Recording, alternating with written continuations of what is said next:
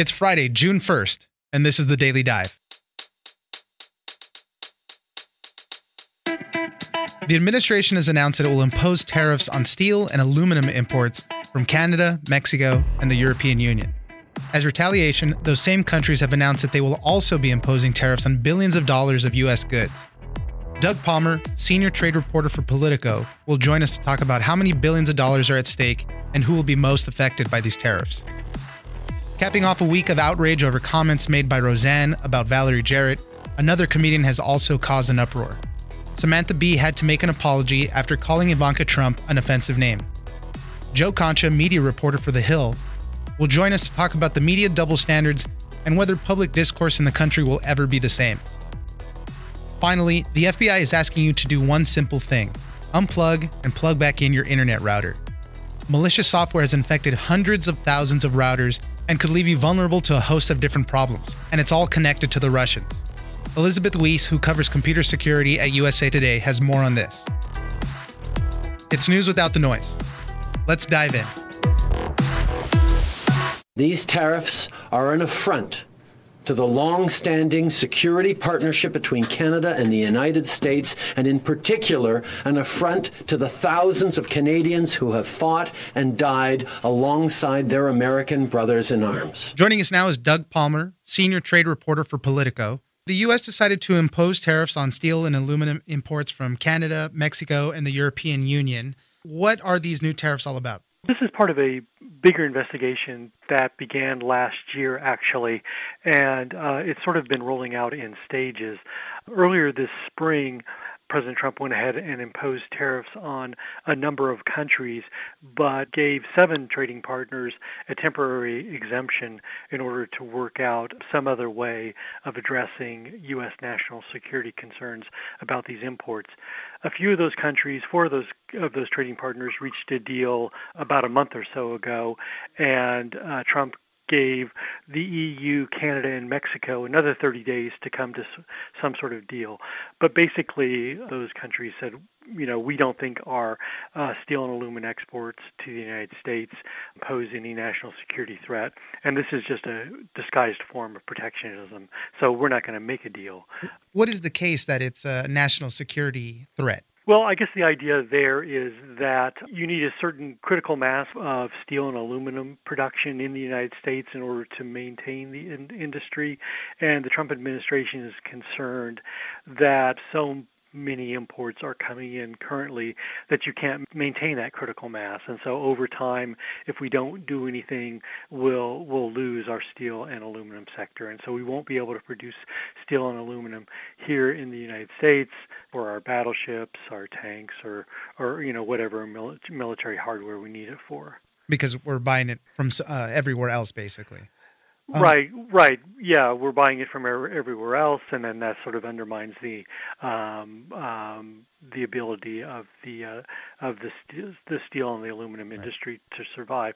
I mean, and the steel industry sort of they agree with that assessment, and so they're supportive. But the aluminum industry is less unified on that. So I know there's some retaliatory efforts from Canada, Mexico, and the EU. First, what are the tariffs we're imposing, and then what are they imposing back on us? We're imposing a 25% tariff on steel and a 10% tariff on aluminum, and that's the same that's been applied to other countries previously. I know in the case of Canada, they announced something like $13 billion worth of retaliation on $13 billion worth of U.S. exports. A large share of that is steel products, and that's going to be hit with a 25% tariff. And then they have additional other items that are going to be hit with a lower 10% tariff. The EU has published a list of about $3.3 billion worth of goods. I think that's all going to be hit with a 25% tariff, but I'm not certain of that. And then Mexico has also threatened retaliation on somewhere around $3 billion, and I think that's a 25% tariff. Who would be most affected here in the United States from those tariffs? Fair share of all of them are aimed at agricultural products, so farmers could feel the brunt. But there's also a fair amount of steel products on both the EU and the Canadian list, which that's not going to help the steel industry here because we export part of our production, and if we're no longer able to export that production to Canada or the European Union, then they'll just be stuck with product that they can't sell. What's the reaction from our lawmakers? I saw Senator Ben Sasse had some really strong words about this. Right. I've mostly seen negative reaction to it. Most of the reaction seems to have been negative, particularly from the Republican side. Everybody sort of agrees that there is excess production capacity in the steel and aluminum sector, and most people believe that China is primarily to blame for that. And I think there's sort of a consensus around the idea of somehow, putting pressure on China to do more, but people don't think that it's a particularly good idea to be targeting your allies as part of this effort. Exactly. Yeah. Senator Ben Sasse said this is dumb. Europe, Canada, and Mexico are not China, and you don't treat our allies the same way as you treat opponents. So where does this leave us now? Negotiations will keep continuing. I know that there's a big G7 summit happening in a week. Right. I imagine that the leaders will talk about steel at the G7 summit and see if there's some way that they can de-escalate tensions over this. The U.S. tariffs are in place. I'm not exactly sure when the other tariffs go into force in the coming days or weeks. Yeah, I think some of them start mid-June. I think Canada said they would implement theirs in July 1st. Okay. Yeah. Right. There's still the possibility that they could, negotiate some sort of agreement to do away with them, although, I don't know, it doesn't seem very practical at this point, given there was every opportunity to do it before. But now that the tariffs are actually in place, or soon to be in place, there'll be pressure from constituent groups, groups that are affected by the tariffs here in the United States, and it's possible the Trump administration will respond to that. If not, then consumers will pay higher prices for products that contain steel. That might be a relatively subtle impact. It's not necessarily something you would notice, but over time you might. And farmers and manufacturers who are on the retaliation lists of these three countries will have a harder time making sales overseas. They could lose sales to competitors in other countries. Doug Palmer, senior trade reporter for Politico, thank you very much for joining us. Yeah, my pleasure. Thank you.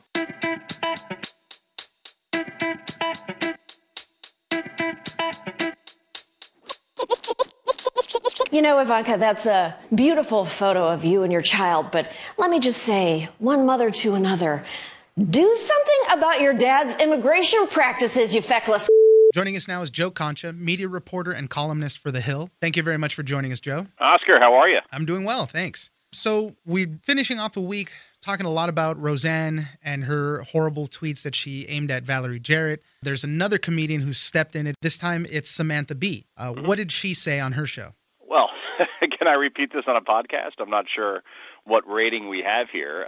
You can say anything you want. I can. All right. I'm actually even uncomfortable with the word, and I'm no prude when it comes to these things. Called her a word that rhymes with bunt. Right. That's derogatory towards women. Yeah. Let's put it that way. All right.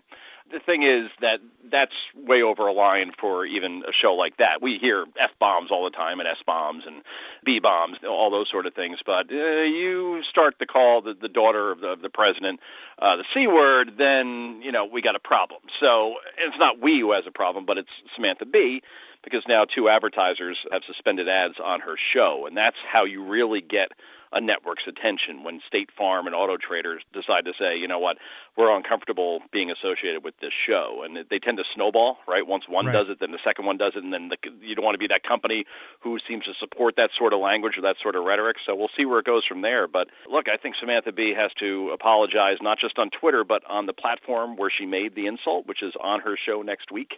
And I think, honestly, TBS, if they really wanted to show a little backbone, just tell her to take a vacation for a week or two. It's not going to kill the show, but you say, you know what, we're not going to stand for this sort of thing. Because remember, Oscar, this was scripted. It wasn't just off the cuff and I said something, I didn't mean it. This was something that was rehearsed and scripted, and people had to approve this. So not just Samantha Bee's at fault here, but TBS for allowing and greenlighting that sort of rhetoric in this sort of situation. Right, and as you said, Samantha Bee apologized. She said it was inappropriate, inexcusable. I crossed the line, deeply regret it. TBS, for their part, said something similar. Samantha Bee took the right action. She apologized for vile, inappropriate comments, and they admitted mistake too. It was our fault. We regret it. Like you said, it went through a writer's room. It passed all sorts of approval somewhere down the line, and it still made it out. But let's talk about this in a larger context. You wrote a piece for The Hill that this is capping off a week of double standards in the media. Obviously, conservatives were pointing a lot to people like the likes of Keith Olbermann, Samantha Bee as well, and all of this in light of Roseanne's tweet against Valerie Jarrett. So what do we think of that? Well, I think that Roseanne Barr absolutely should have been fired. That there's no defending that in any capacity. And if you do that, you're not sane, right? Or you're that blind of a partisan, or you're absolutely a racist. And she's had this history of doing these sort of things before, so you can't say, oh, one strike and maybe Ambien did cause this. No, I mean, these were the dice that ABC rolled when they signed her. She said this about Susan Rice even a couple of years ago, who also was an African-American and worked in the Obama administration. So, yeah, that's let me get that out of the way. As far as Disney, their problem is that they just re-signed Keith Olbermann for the sixth time. Imagine that. You work for a company 5 times and you come back a sixth. That's got to be a record. Right. But Keith has said in the past on his Twitter feed, not just once or twice, but dozens of times, that the president is a Nazi, a white supremacist, a Nazi MRFer, and not just him, but members of his family. Look, I mean, you want to attack President Trump, all right, take a number. Everybody does on a regular basis. But once you start going into the fascism Nazi thing and over again, you can't say on one hand, if you're Disney and you're Bob Iger who runs that company, that we have certain values and standards that we abide by, and you get rid of Roseanne, and great, good for you, you should have done that. And then on the other hand, sign the guy who's yelling Nazi, Nazi, Nazi over again, that called Chris Wallace on Fox a monkey, that said that George Bush did more damage to the country than Osama bin Laden. You might be dealing with somebody here right, who may also be like another Roseanne, where there's a precedent, and he's going to go off one day, and then you have to explain it. And that's where conservatives say, look, there is a double standard here, that you can get away with whatever you want, like a Samantha Bee or Keith Olbermann, nothing happens to you, but Roseanne is fired. I don't think it's quite equivalent, because I think racism is different than using the C word or right, even calling somebody a Nazi, but it's pretty darn close because it's both hateful rhetoric. It really calls into question, where media companies should be drawing the line on this, especially with comedians, when comedians are concerned. Traditionally, the roles are to be provocative and push the envelope. So where do you think comedians stand in this Twitter world now? And you can't really say everything you feel. Obviously, no one's making any defenses for any vile things that people have said, but you can't really express your true opinions now, if you want to say it that way, because everything else is at risk. Your job's at risk now. Other people's jobs are at risk, as we see in the case of Roseanne. Yeah, I mean, Jerry Seinfeld is, I think, that's a top 3 comedian right there, right? I mean, he's the best, and the guy never has to swear, and he never really makes political jokes, and yet he's a genius. And he's even said, like, this has become way too politically charged, politically correct. And somebody asked him, like, well, why do you criticize Trump? Because it doesn't interest me. And he's still very successful. Chris Rock, to a certain extent, very successful. And it never really did the political stuff all that much. I think we're relying too much on Trump jokes if we're comedians. Yeah. And it becomes just so predictable and angry. I don't know how right, people watch Colbert and Kimmel every night. It's the same thing all over again. We get it. Yeah, you don't Seth like him. He's Seth a bad Meyers guy well, that's yeah, angry. And that's the thing. I don't see the humor in it anymore. If Samantha Bee was trying to make a joke, and I get the crowd kind of applauded and laughed, but I don't get what the joke was. What, she used the C word, I guess? Yeah. So it's to be edgy, not to be funny, and I think that's a problem for some political comedians right now, particularly the ones that we see on TV every night. Right, and in your piece for The Hill, I really like how you put it. This case study just proves how phony, how selective a lot of the media can be. What does this do for our discourse? So what do we do in the future? Is this going to keep getting worse? Yeah, we're screwed. I mean, there's no question about it. Social media makes us less social, right? We all hide behind our little keyboards and our phones, and we take pot shots at people all day. And we say things that we would never say to anybody's face in 1,000 years. I think that it only gets worse. I think each side just wants the other side defeated, and it's all about a means to an end, and they don't care. Everybody's taking a side here. Samantha Bee said something, but it's not as bad as Roseanne. And the Roseanne people say, yeah, but Samantha Bee isn't facing any repercussions, and no one's talking anymore. It's just everybody's just trying to win some sort of game that no one's going to win, and just the hate just keeps going up and up. And I never see it reversing. I don't care who's president. It's not going to matter. One side hates the other so much that that's all that matters. All right. Joe Concha, media reporter and columnist for The Hill, thank you very much for joining us. Thanks.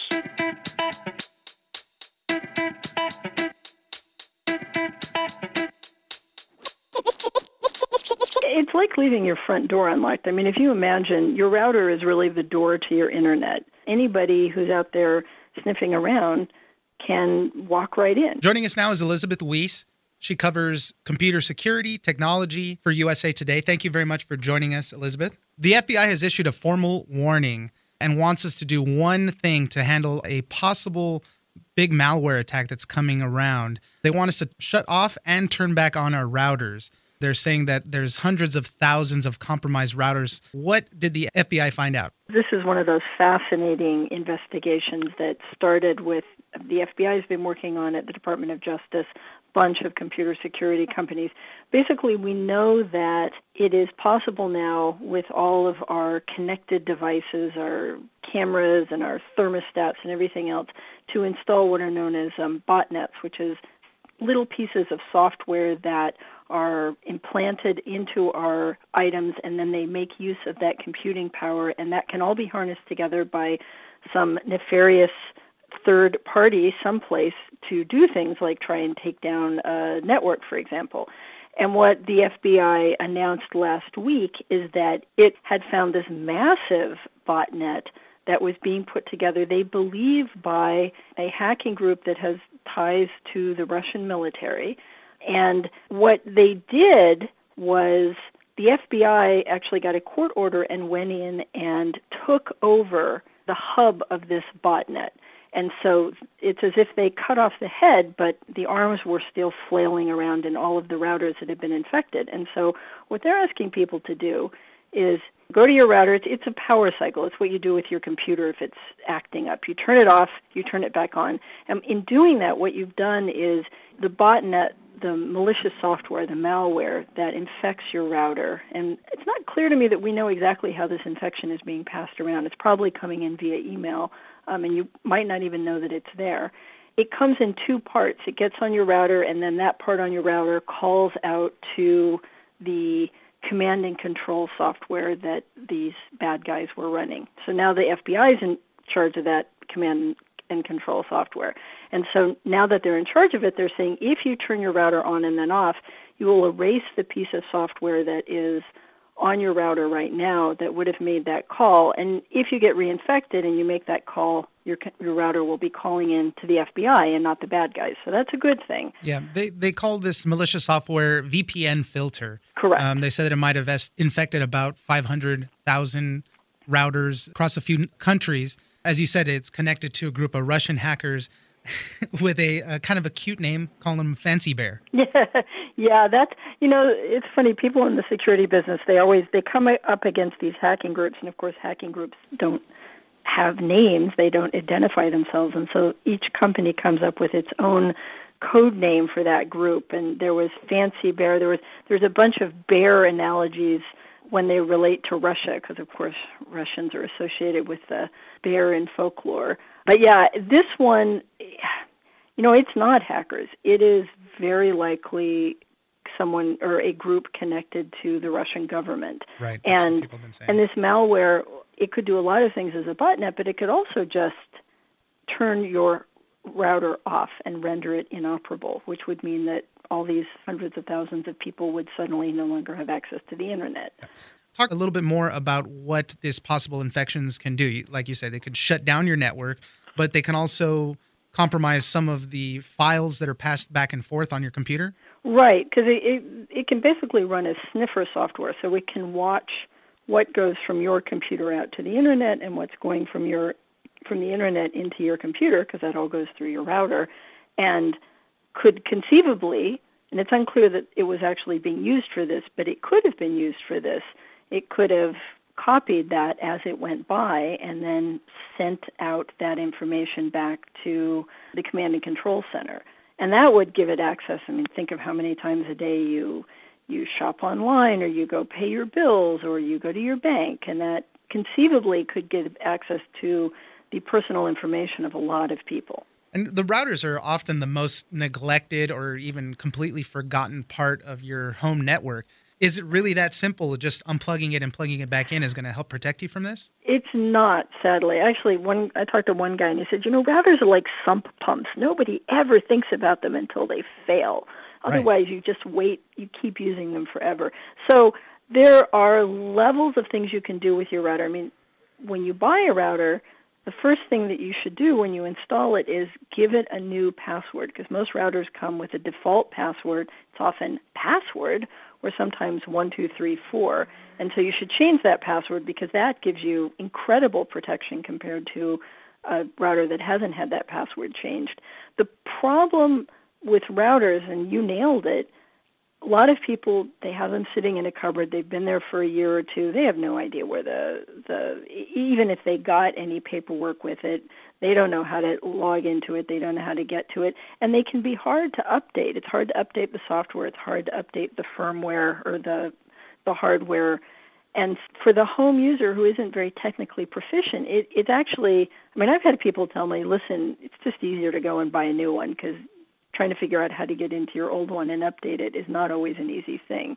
We're going to post a link to your article specifically, and at the very end of it, you do have a few links of different manufacturers of routers that have posted instructions on how to update their router software and maybe change a couple of passwords and things like that, because it's such a simple fix, but everybody should be doing this just to protect yourself.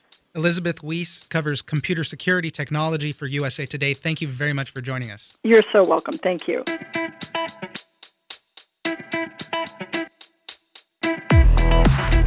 All right, that's it for this week. Join us on social media at Daily Dive Pod on Twitter and Daily Dive Podcast on Facebook.